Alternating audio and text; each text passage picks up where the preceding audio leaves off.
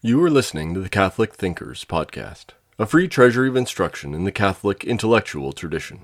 If you enjoy this lecture, please visit us at catholicthinkers.org/donate. The Second Vatican Council was one of the most important events in the 20th century for the Catholic Church. It was announced by Blessed Pope John XXIII in 1959, much to the surprise of the whole world. It brought together the 2,500 Catholic bishops of that day. Today, there are more than 4,000 Catholic bishops around the world, but in that day, all of those bishops came together in Rome at St. Peter's to meet and deliberate about the affairs of the Catholic Church. A lot of people then and some since have wondered, why did Pope John XXIII call the council in the first place? Why was there a council? There was no particular crisis in the Catholic Church at that time. The Catholic Church seemed to be sound and flourishing and very stable, with a large number of believers who practiced. And there was no reason that most people could see for a council. In the past, councils, ecumenical councils of the church had been called for some kind of a crisis situation, and nobody could see that there was a particular crisis in the Catholic Church. So the question is, why did John XXIII call it? Well, before we answer that, maybe we should briefly talk about what is an ecumenical council of the church. The council is a meeting of the bishops of the Catholic Church worldwide who meet under the sponsorship of the Bishop of Rome, the Pope, to decide and deliberate about questions pertaining to the Catholic Church. Councils are supposed to not only decide and deliberate, but to settle serious questions. When we look at history and we see the first council of the Catholic Church, this was the famous Council of Nicaea in the year 325 AD. This council was actually called by the Roman Emperor Constantine, and the reason was that Constantine saw the turmoil that had been caused within the growing church of that day because of the ideas of an Egyptian priest whose name was Arius, who denied the divinity of Jesus Christ. And this was the Arian heresy. A lot of people picked up on that, but this was not the teaching of the church. There was a turmoil and unrest because of this, and so it was the Emperor Constantine in that day who called the council.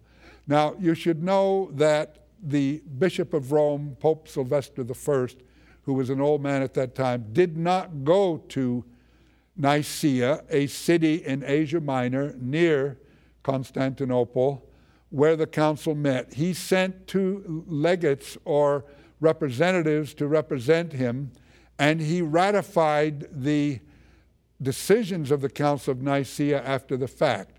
But it was at the Council of Nicaea that the bishops considered and decided this whole question raised by Arius: was Jesus Christ, the Son of God, a divine person? Arius had denied that.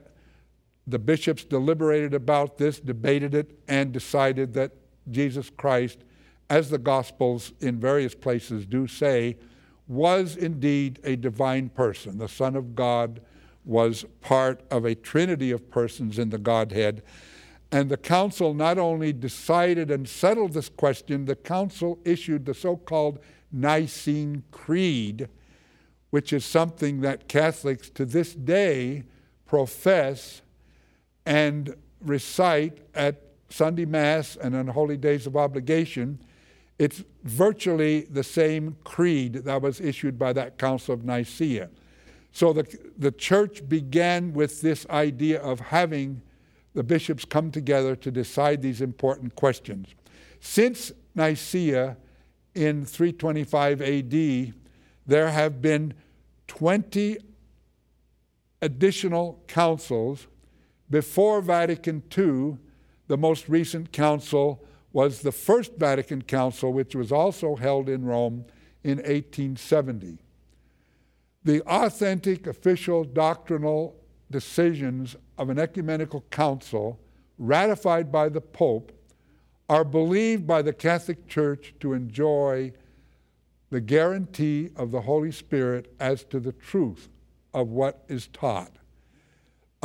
This belief that the Holy Spirit guides councils of the Church goes back to the so-called primitive Council of Jerusalem, which is described in chapter 15 of the New Testament book of Acts. In that book of Acts, you will find that Peter and the other apostles got together. They decided whether the dietary laws of Judaism, Peter and all the apostles, as was Jesus himself, were of course all Jews operating under the law of Moses. And the question for the early church was, do Christians have to observe those Jewish dietary laws set forth in the Old Testament? This so-called primitive Council of Jerusalem decided, as most people know, no, Christians do not have to follow those dietary laws.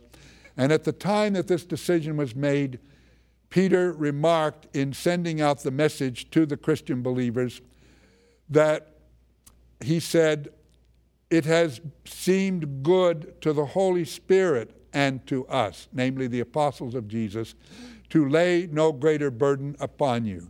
So here at the very beginning of the church, Peter and the apostles made this decision on behalf of the church, and they claimed the guarantee of the Holy Spirit, that what they decided as leaders of the church was indeed guaranteed by the Holy Spirit. Now, I should mention that this primitive so-called Council of Jerusalem, though this is part of the history of the church, is not one of the 21 general ecumenical or general councils of the church that down through the last 2,000 years, approximately one council each century, have been held.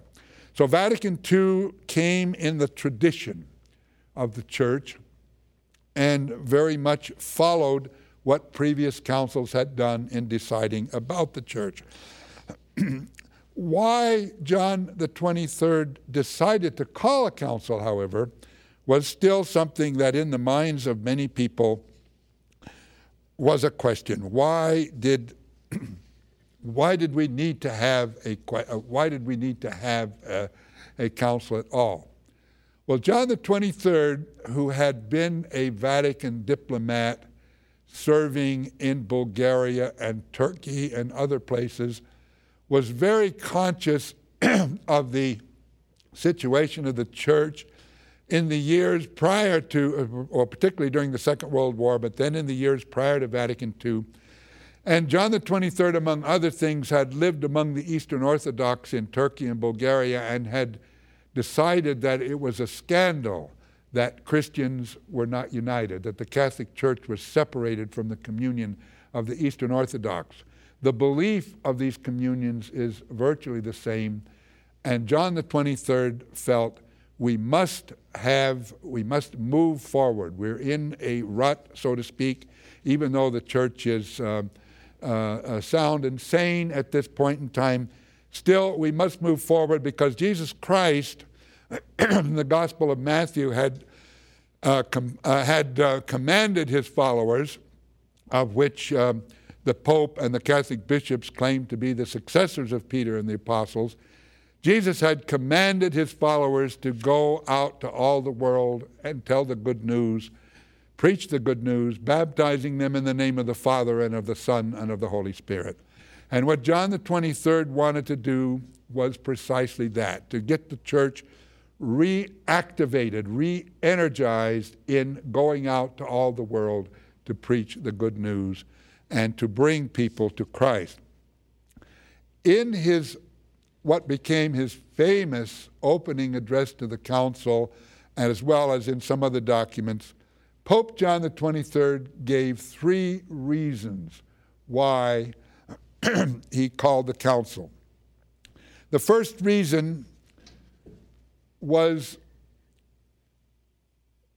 as he put it, and I'll quote his actual words in this case, the sacred deposit of Christian doctrine should be guarded and taught more efficaciously. In other words, Catholic truth, Catholic teaching should be adjusted or reformulated in order to make it more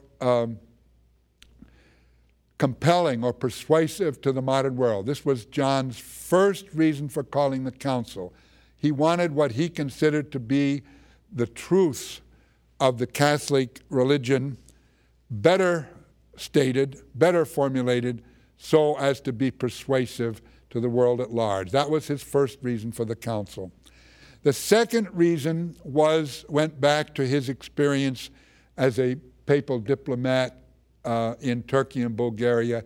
He looked out there and he saw many, many Christians, millions in fact, who believed in Christ, believed that Jesus was the Son of God, yet were not in communion with the Catholic Church. And John considered that a major scandal. And so his second reason for calling the council was to equip the church to deal more effectively with fellow Christian believers in the world and perhaps achieve a reunion of Christians, which had been over the course of history. There were many breaks and splits in Christianity, and John wanted them to bring back all this together in what we today speak of as ecumenism. The third reason that John the 23rd wanted for calling the council was to bring the church up to date in order to better preach that gospel to all the world and reach out to those fellow Christians not in communion with the Catholic Church. And he used an Italian word, aggiornamento, to describe this. Aggiornamento means bringing up to date. John wanted to bring the church up to date so that the church would be better equipped to preach that gospel and to set forth those truths of the faith which he considered so important. In the years after the council, after John had died and Paul VI had become Pope, Paul VI summed up the objectives of the council in this single one, which I will quote: to make the church of the 20th century ever better fitted for proclaiming the gospel to the people of the 20th century. This then was the purpose of the council. It did not address or face a major crisis as many of the past councils of the church had faced, but it was intended to equip the church to better preach the gospel and better to set forth the teaching and the truths of the church. Now, the question of whether the aims and purposes were actually carried out by the council is a separate question from whether these concerns of Pope John the 23rd were legitimate in the first place. We have to say that they were legitimate, that they did represent things which the church needed to do and which John felt the church needed to do.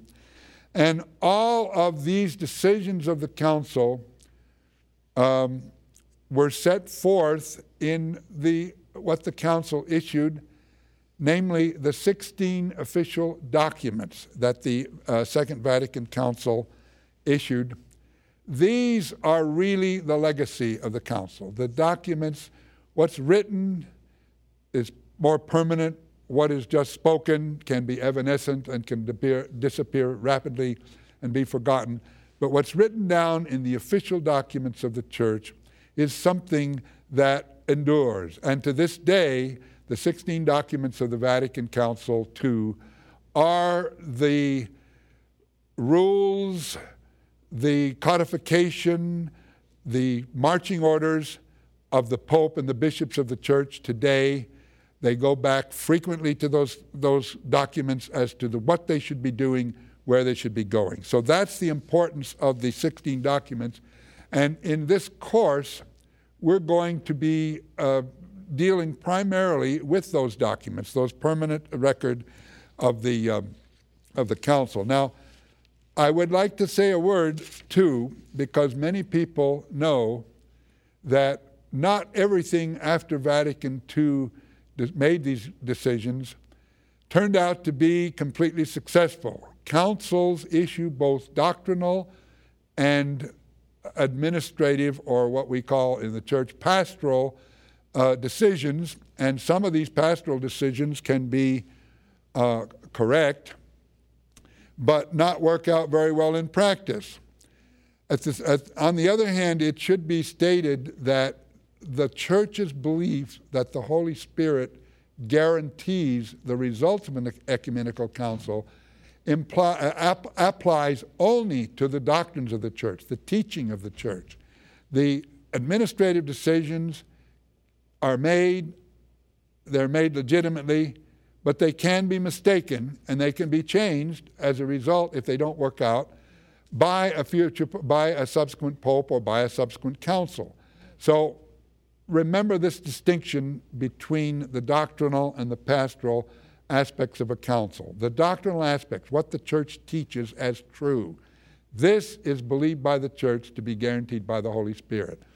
What is pastoral or merely practical or administrative, obviously the bishops of the church and the Pope as well try to make the best decisions they can, but if things don't work out, then it may be that changes will have to be made down the road in some of the practical decisions that are made.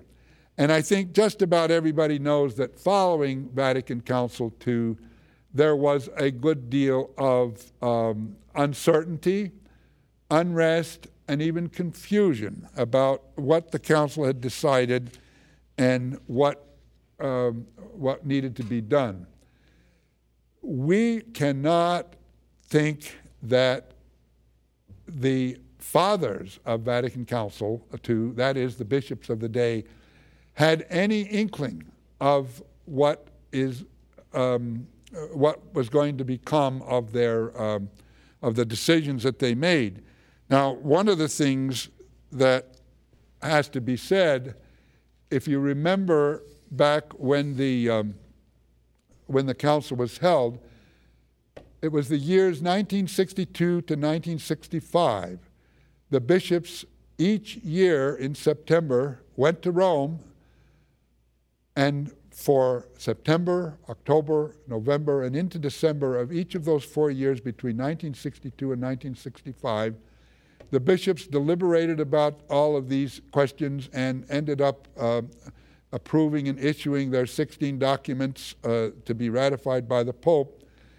And at that time, there was a great deal of optimism, and in some ways, we have to realistically realize that perhaps the fathers of Vatican II were too optimistic about what the prospects were for the church and for the outcomes and for the success of some of the things that they were debating and deciding. But nevertheless, they were very sincere at the time, and they really did not have any idea of the kind of confusion that was going to follow in following the council. We can remember, however, that it was the famous revolutionary 1960s that were going to come not only upon the church, but upon our society as a whole. A lot of people now, particularly in America, we had the Civil Rights Revolution. That was going on exactly at the same time that the council was going on. Martin Luther King gave his famous I Have a Dream speech while the council was active and sitting in Rome. The anti-Vietnam War movement came in. All these demonstrations and unrest that went on, and some people in the church, looking at what was happening in secular society, discovered, or thought they discovered, that, well, we can speak truth to power, they thought, and we can, through agitation and demonstrations and so on, we can make changes. Well, some of that actually did work in secular society, and there were those in the church who thought, well, we will do it the same way. We will treat the bishops of the church as men of power, and we will move in and we will demonstrate and agitate. and put on pressures to have things be the way we want them to be. As a result of this kind of a revolutionary situation in society, some of this got into the church itself, and there was indeed a great deal of confusion about the church and about the council at that time. But we really cannot think that this invalidated the decisions that the bishops made as part of the council. Some people think, well, before Vatican II changed everything was fine with the church. But one has to realize that if everything was so fine, then why did it decline or collapse so quickly when the revolutionary 1960s started? So what then did Vatican II accomplish? The Council issued 16 documents. In the second lecture, we will go through those documents and discuss what they are and what they're all about. And they are very important. As I said at the beginning, the church to this day still relies on consular decisions for the decisions that the popes and the bishops make every day. In fact, all of the popes elected since Vatican II, this is a very interesting thing to comment on, all of the popes, upon their election, as their first order of business, all of the popes, John Paul I, John Paul II, Benedict XVI, all of the popes elected after Vatican II announced as their first order of business that they would implement the documents of Vatican II. Pope Benedict, when he was elected in 2005, said the council documents have lost none of their timeliness, and he said what we need to do is reread those documents. So here is a point about the importance of the council documents as the popes themselves see it. Benedict XVI thought they had lost none of their timeliness and were very much current today, even after 40 years. Now, in our next lecture, we will attempt to describe a little bit about why that is so. But I would like to mention another thing, which is the fact that General Charles de Gaulle, the President of France, once told the very well-known French theologian at the council, Father Yves Congar, General de Gaulle told him the Second Vatican Council was the most important event in the 20th century. Now, that's not the most important church event, the most important ecclesiastical event. That's the most important event in the 20th century, period, coming from none other than President of France, Charles de Gaulle. How could that be so? If we consider what the Catholic Church is, namely the extension of Jesus Christ in history as the Church believes, the oldest existing institution in the world, the most widespread existing institution in the world, the most numerous institution in the world, if we believe, as the Church itself believes, that the salvation that comes to us through Jesus Christ is in a sometimes mysterious but nevertheless real way tied up with this institution which he founded when he told Peter and the apostles that he was founding a church upon the rock. If we believe this, then we can see that this church's desire and plan to renew herself truly was one of the most important events in the 20th century. If the Catholic Church, which has come down all through these centuries, has endured all of these many things and still goes on, and today is growing by leaps and bounds in Africa and Asia, for example, if the Catholic Church is anything at all what she claims to be, then this meeting of her worldwide leaders in Rome over 4 years to deliberate about all these serious subjects has to be considered to be a very important event indeed. And although General de Gaulle's judgment may seem a bit startling when we first hear it, if we think about it, we can see that, yes, this was a very, very important event in the church's history and in the world's history. So we have to look at the council then not as just a lot of changes here or there, the changes in the liturgy, for instance, the movement of the Mass from Latin to English, as people talk about today. The priest now faces the people instead of the altar, things like this. These are superficial changes, and they do not get to the heart and the substance of what the council was really all about. What the council was really all about is contained in those 16 documents that it issued on a variety of subjects. And in our next lecture, we're going to look at those documents. Some are less important than others. We won't look at any of them in any great detail because the time for a lecture gives us only the brief time to go over the major subjects that they're covered. Nevertheless, these 16 documents are very important, just as all the popes have said upon their election and have then proceeded in their pontificates to carry them out. John Paul II tirelessly quoted the council all the time. He was constantly saying the council this and the council that and the council the other. So we have to recognize this kind of importance and recognize that the legacy of the council and what comes down to us is indeed contained in what the council officially did, what the bishops voted on, and I should say that these documents were not.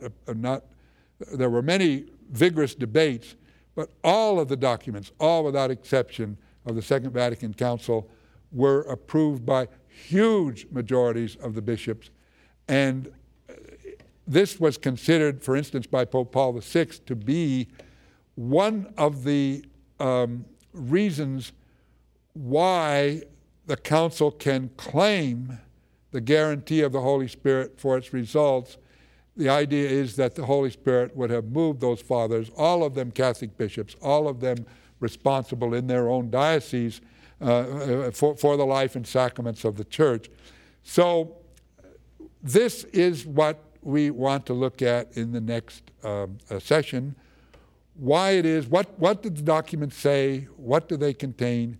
It should be mentioned that, as I said earlier, all of these council documents must be ratified by the Pope in order to be valid.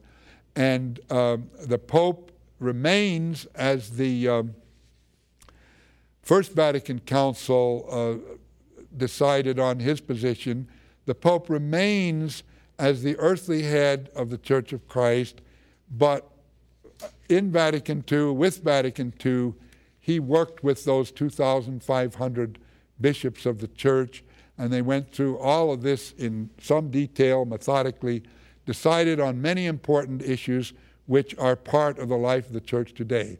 So although most people today, the majority of people in the world were born after this council sat, the fact that 40 years ago, from the year 2005, the council met and deliberated and decided all these things still remains very, very important in the life and faith of the Catholic Church.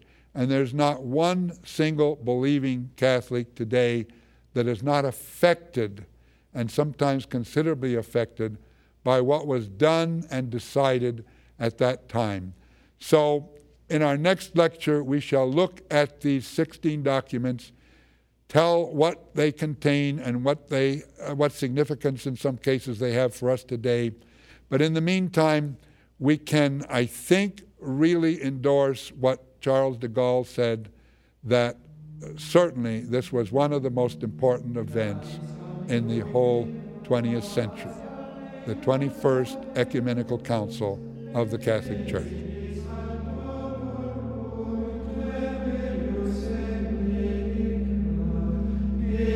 The Second Vatican Council was one of the most important events of the 20th century, and the 16 documents issued by the Second Vatican Council to this day, more than 40 years later, are the underpinning of the whole way that the Church operates today and goes forward.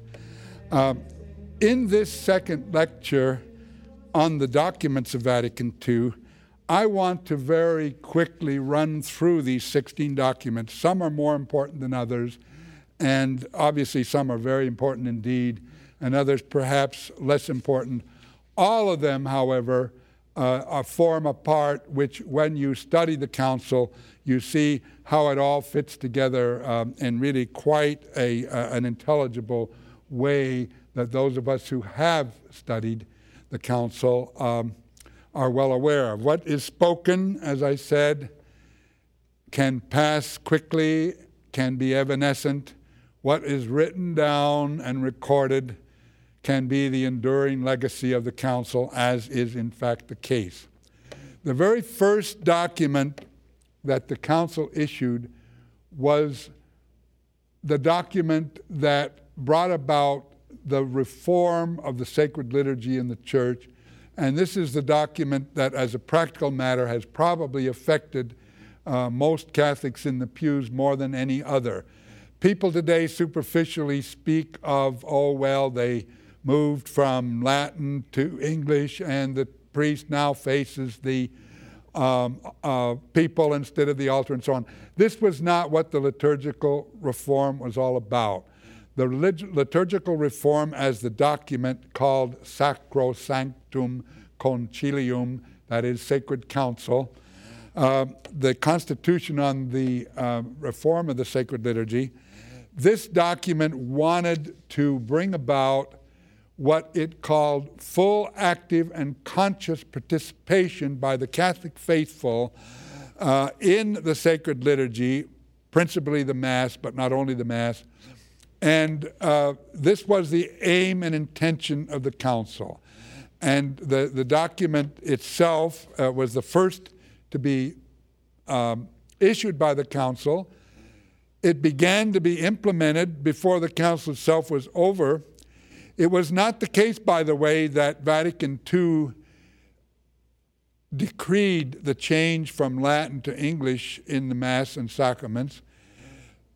Vatican II actually said Latin should be retained, but it said that we could go to the vernacular Mass. And after the Council, within a couple of years after the Council, most of the bishops' conferences of the world decided they did want to go to the vernacular. This had to be approved by the Holy See, and in most cases it was automatically approved by the Holy See. So the change from Latin to English is not the major thing that the Council did, but it's the thing that perhaps many people have experienced and see the difference between the pre-Vatican II Church and the post-Vatican II Church. In many other ways, the reform of the liturgy was not always carried out as the Council itself had said it should be carried out, that is, carefully and with respect for the traditions of the Church. But be that as it may, the thing that we need to say about this document is that, yes, the Council did decree a reform of the liturgy. A reform of the liturgy was carried out. Today, in most places and in most respects, this situation has stabilized so that we do now today have a Mass which is not too different from what the bishops of the Vatican Council decided at the time. But because of some of the abuses and other misapplications of the reform, certain people have not gone along with it. And as a result of that, just recently in 2007, Pope Benedict XVI has actually allowed a wider use of the pre-Vatican II Mass, popularly called the Tridentine Mass, for those members of the Church who did not completely accept the liturgical reform. And I think Pope Benedict's aim is to be sure that all of these people are reconciled to the church. The one single schism that has followed from Vatican II, namely the schism of French Archbishop Marcel Lefebvre and his followers, who before his death he ordained several bishops illicitly and was excommunicated along with the bishops ordained illicitly. So this is the one schism that has come, and I think Pope Benedict's aim today is to try to get to reconcile some of these people who feel that the church has gone in the wrong direction, particularly on the liturgy, to reconcile them to the church, which did in fact call for a reform of the liturgy, and such a reform was carried out. The second document issued by the Council was a very brief one, and we won't spend a lot of time on it. It was called Inter Mirifica, and it was a decree on what the Church calls the means of social communication. This is a Vatican term for what we call the media. Now, how they ever came to means of social communication, I believe, may and perhaps must be a translation back from the Latin. Whatever they say in Latin to describe the modern media has come back as a translation into English, and the Church calls it the means of social communication. That's the media. This document is perhaps the most neglected document of all the Vatican II documents, and it has unfortunately not been well received by practically anybody, but it's hard to understand why the hostility to the document is there, because what the document essentially says is that the media should be devoted to truth, and the media should work within the moral order. Now, how anyone can object to that is one of the facts of our particular culture. The most important document issued by the Second Vatican Council is the dogmatic constitution on the Church, Lumen Gentium, as it's called, the light of the nations. Now, the light of the nations is not the Church itself. The light of the nations is Jesus Christ, our Savior. And the Church in Lumen Gentium refers back to the body that Jesus Christ founded in order to extend his work and his word in the world. And the Lumen Gentium is the greatest description that the Catholic Church has ever made of herself, what she is and what she does, in her entire 2,000-year history. This is a wonderful document. It is a lesson in the faith itself, a complete lesson. It does not change the Church from what was understood to be the hierarchical, sacerdotal, sacramental Church that we well know. Contrary to what most people believe, Vatican II changed none of that. Vatican II affirmed it, sometimes in the very words of the First Vatican Council, which had established the position of the Pope, who enjoys primacy over the whole world, and in doctrines, in certain Catholic teachings or doctrines, enjoys what we call infallibility, or freedom from error guaranteed by the Holy Spirit. All of this is reaffirmed in Lumen Gentium, but Lumen Gentium does talk about the people of God, and the people of God is not what many people have made it seem to be. It's not everybody, all the laity in the Church, for instance, as against the bishops. No, the people of God includes the bishops and the Pope and the religious and the priests. We're all part of the people of God. It is a holy people that what Vatican II's Lumen Gentium says should be called to holiness. This is one of the major ideas in this particular document, Lumen Gentium, the universal call to holiness. The call to holiness is not just a matter for the priests or the religious dedicated to the religious life. It's for everybody. The laity, too, should be actively practicing and carrying out their faith in an active way and setting forth that faith to the world as Jesus commanded when he told us to preach the gospel to all nations. What Lumen Gentium wants us to do is for the whole church to get involved in that, and that's what the Lumen Gentium is about. One of the other major things of this document, which is important, is the way in which the document brings out what the council called the collegiality of the Catholic bishops. In other words, yes, the Pope is at the head of the church, but the Pope is not alone, which is kind of the idea that some people got coming out of Vatican I. And what Vatican II wanted was that all the Catholic bishops of the world share in their respective dioceses in the leadership of the church, of which the Pope, of course, remains the head. But the bishops are to be drawn in much more actively according to the doctrine of collegiality that this document established. Now, as I say, this is the most important of all the Vatican II documents.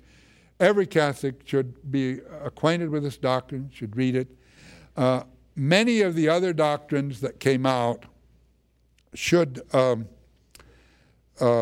many of the other documents that the council issued are based on Lumen Gentium. They derive from it, and in many cases there is the Vatican II documents can be divided up into those concerned with the affairs of the church, Latin, ad intra, and those concerned with the church's relation to the world, ad extra. This was a doctrine which, or this was a plan for the council, which was put together by the future Pope Paul VI when he was still Cardinal Montini, and by the Belgian Cardinal Leo Joseph Suenens, put together this plan for the council. And after the death of John the 23rd, the council pretty much went forward this way. And Lumen Gentium is primarily an ad intra document concerning the life of the church itself. As I said, it is the best and the most complete description that the church has ever made of herself in her entire history. Another shorter document follows upon Lumen Gentium, a document on the Eastern Catholic churches. The Catholic Church is not just the Roman Rite.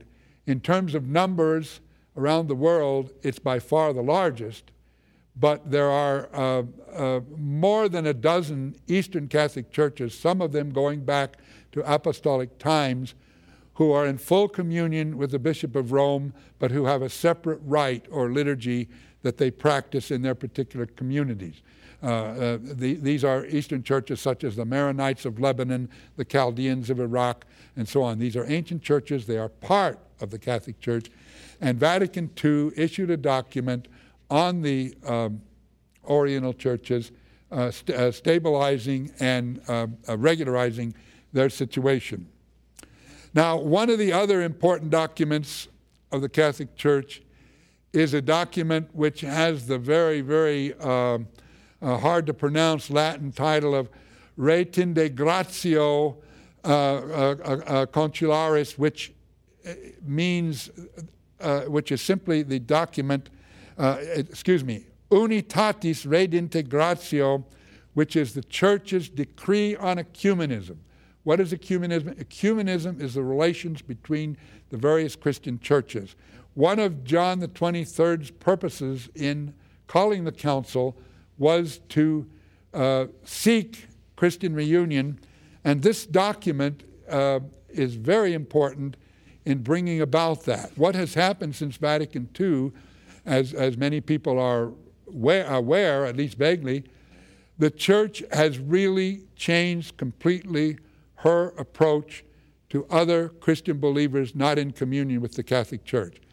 Before Vatican II, the Church's policy, actually for several centuries, had been simply to wait for the return, as it was called, of these, as they were seen, separated brethren to the true fold of Christ.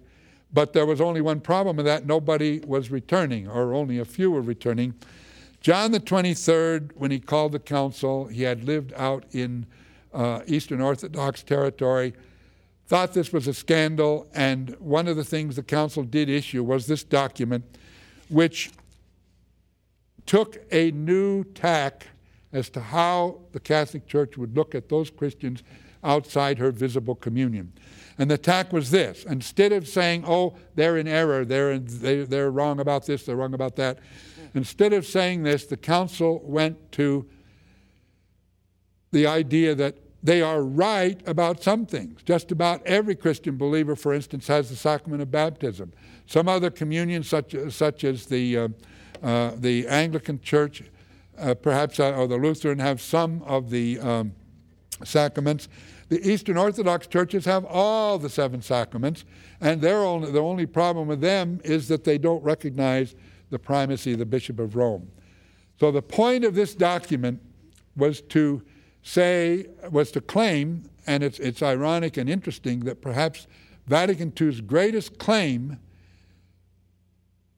of the traditional church teaching that the Catholic Church is the sole Church of Christ, the true Church of Christ, coming down in a direct line from the apostles, Vatican II's most significant statement on that subject comes in this document on ecumenism.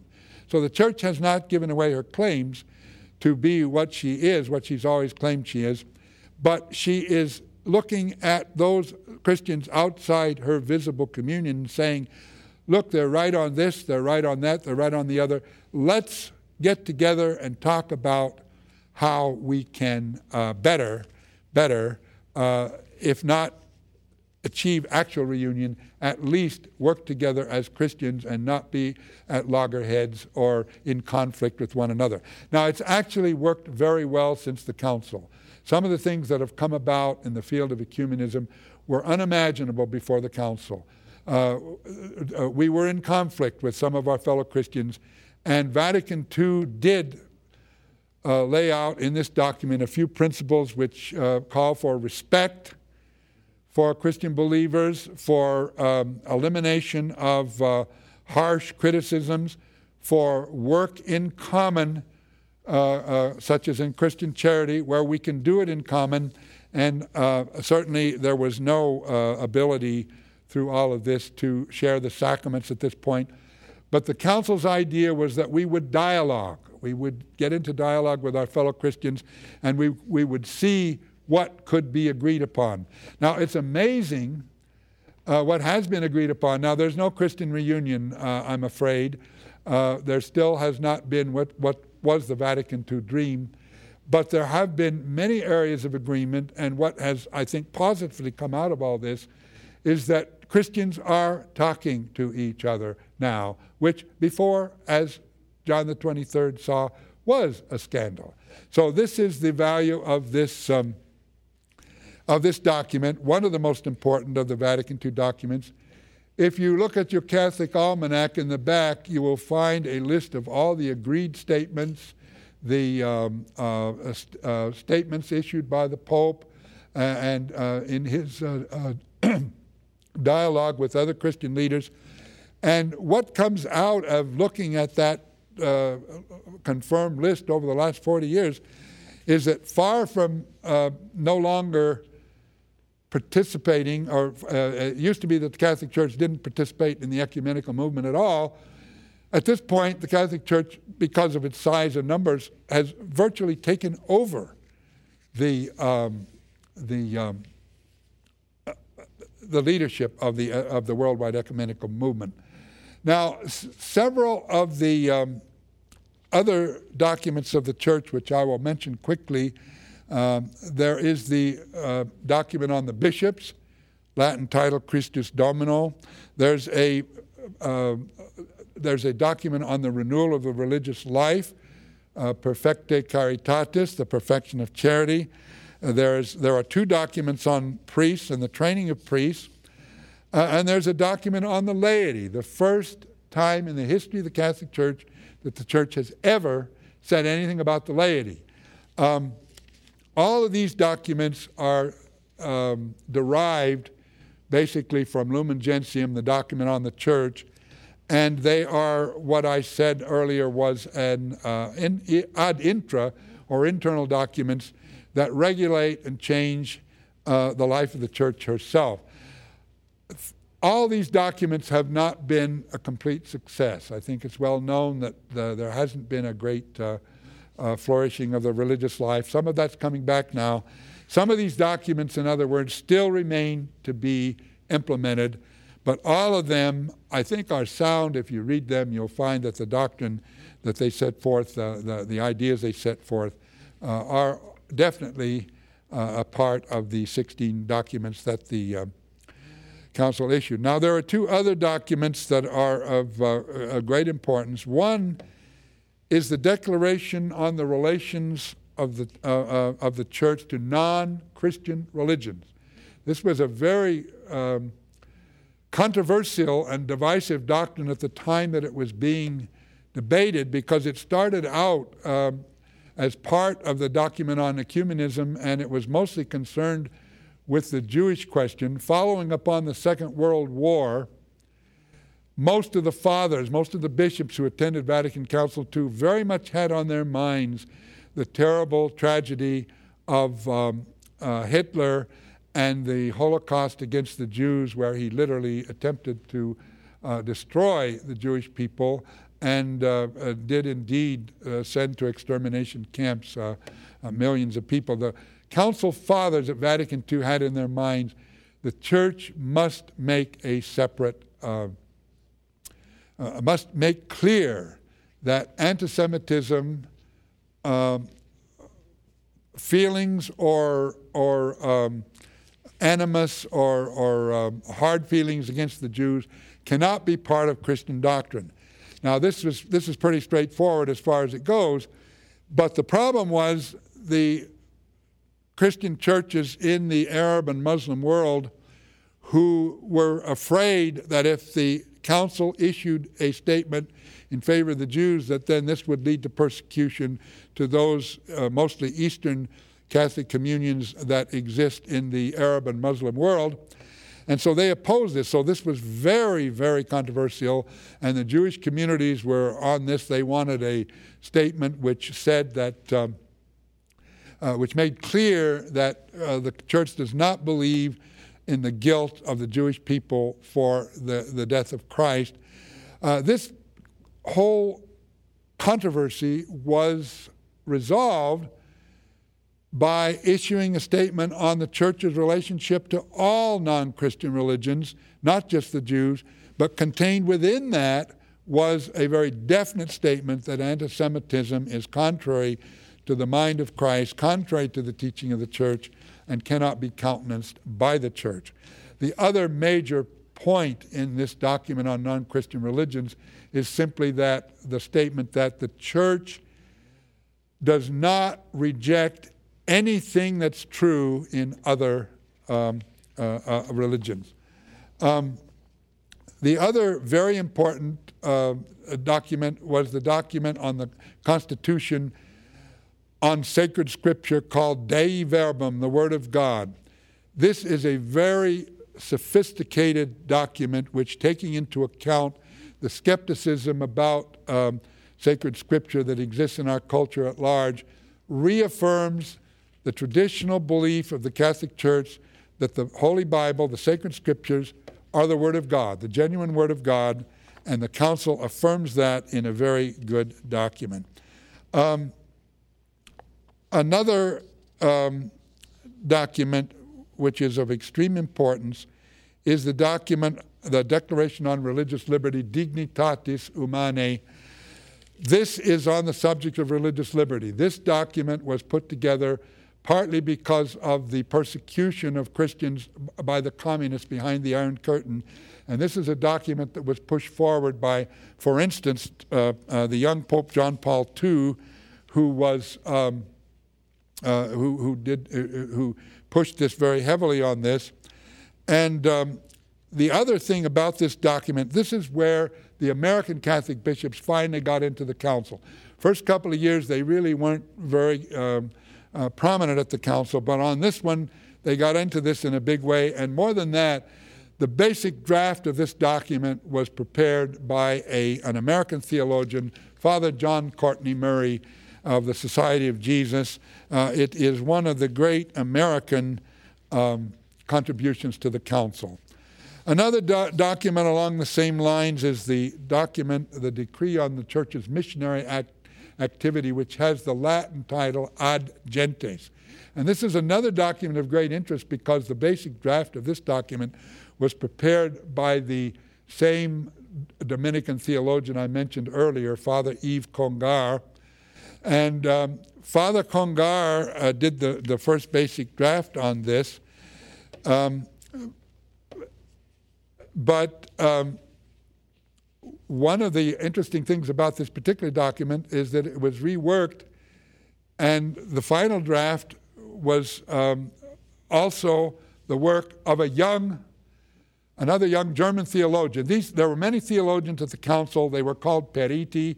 Congar was only one. I could mention others. We saw John Courtney Murray on the religious liberty.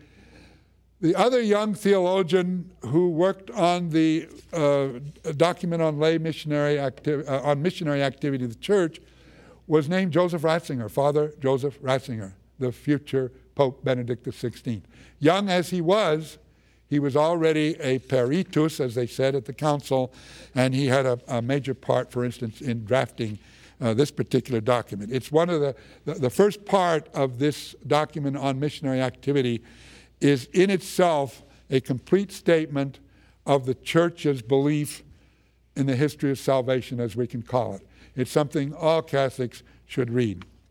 Finally, I've gone through not in very much detail on some of these documents, but the last and longest document that I'll mention is the document called Gaudium et Spes, Joy and Hope. This is by many people considered to be the greatest document of the council. It was a kind of an experiment. There never was such a thing as a pastoral council, as this one is called, among the documents of the church. But the bishops at the council wanted, first of all, to lay out the church's views on a lot of the questions that are concerned with the modern world. As I said before, these documents are divided up between internal and external documents. This is the external one. And they made this in two parts. One part where they laid out the teaching of the church, and another part where they attempted to apply the teaching of the church to some of the major problems of today, of the day. And this document contains many things, some of them really beautiful. John Paul II had a very heavy, large hand in putting this document together. He was part of the commission that produced it. And throughout his long pontificate, John Paul quoted this document perhaps more than any other, particularly on the subject of human dignity, which is a major theme of the council. You'll find that in a number of the other documents, but it's really brought out here in great detail. And John Paul II never tired of quoting Gaudium et Spes.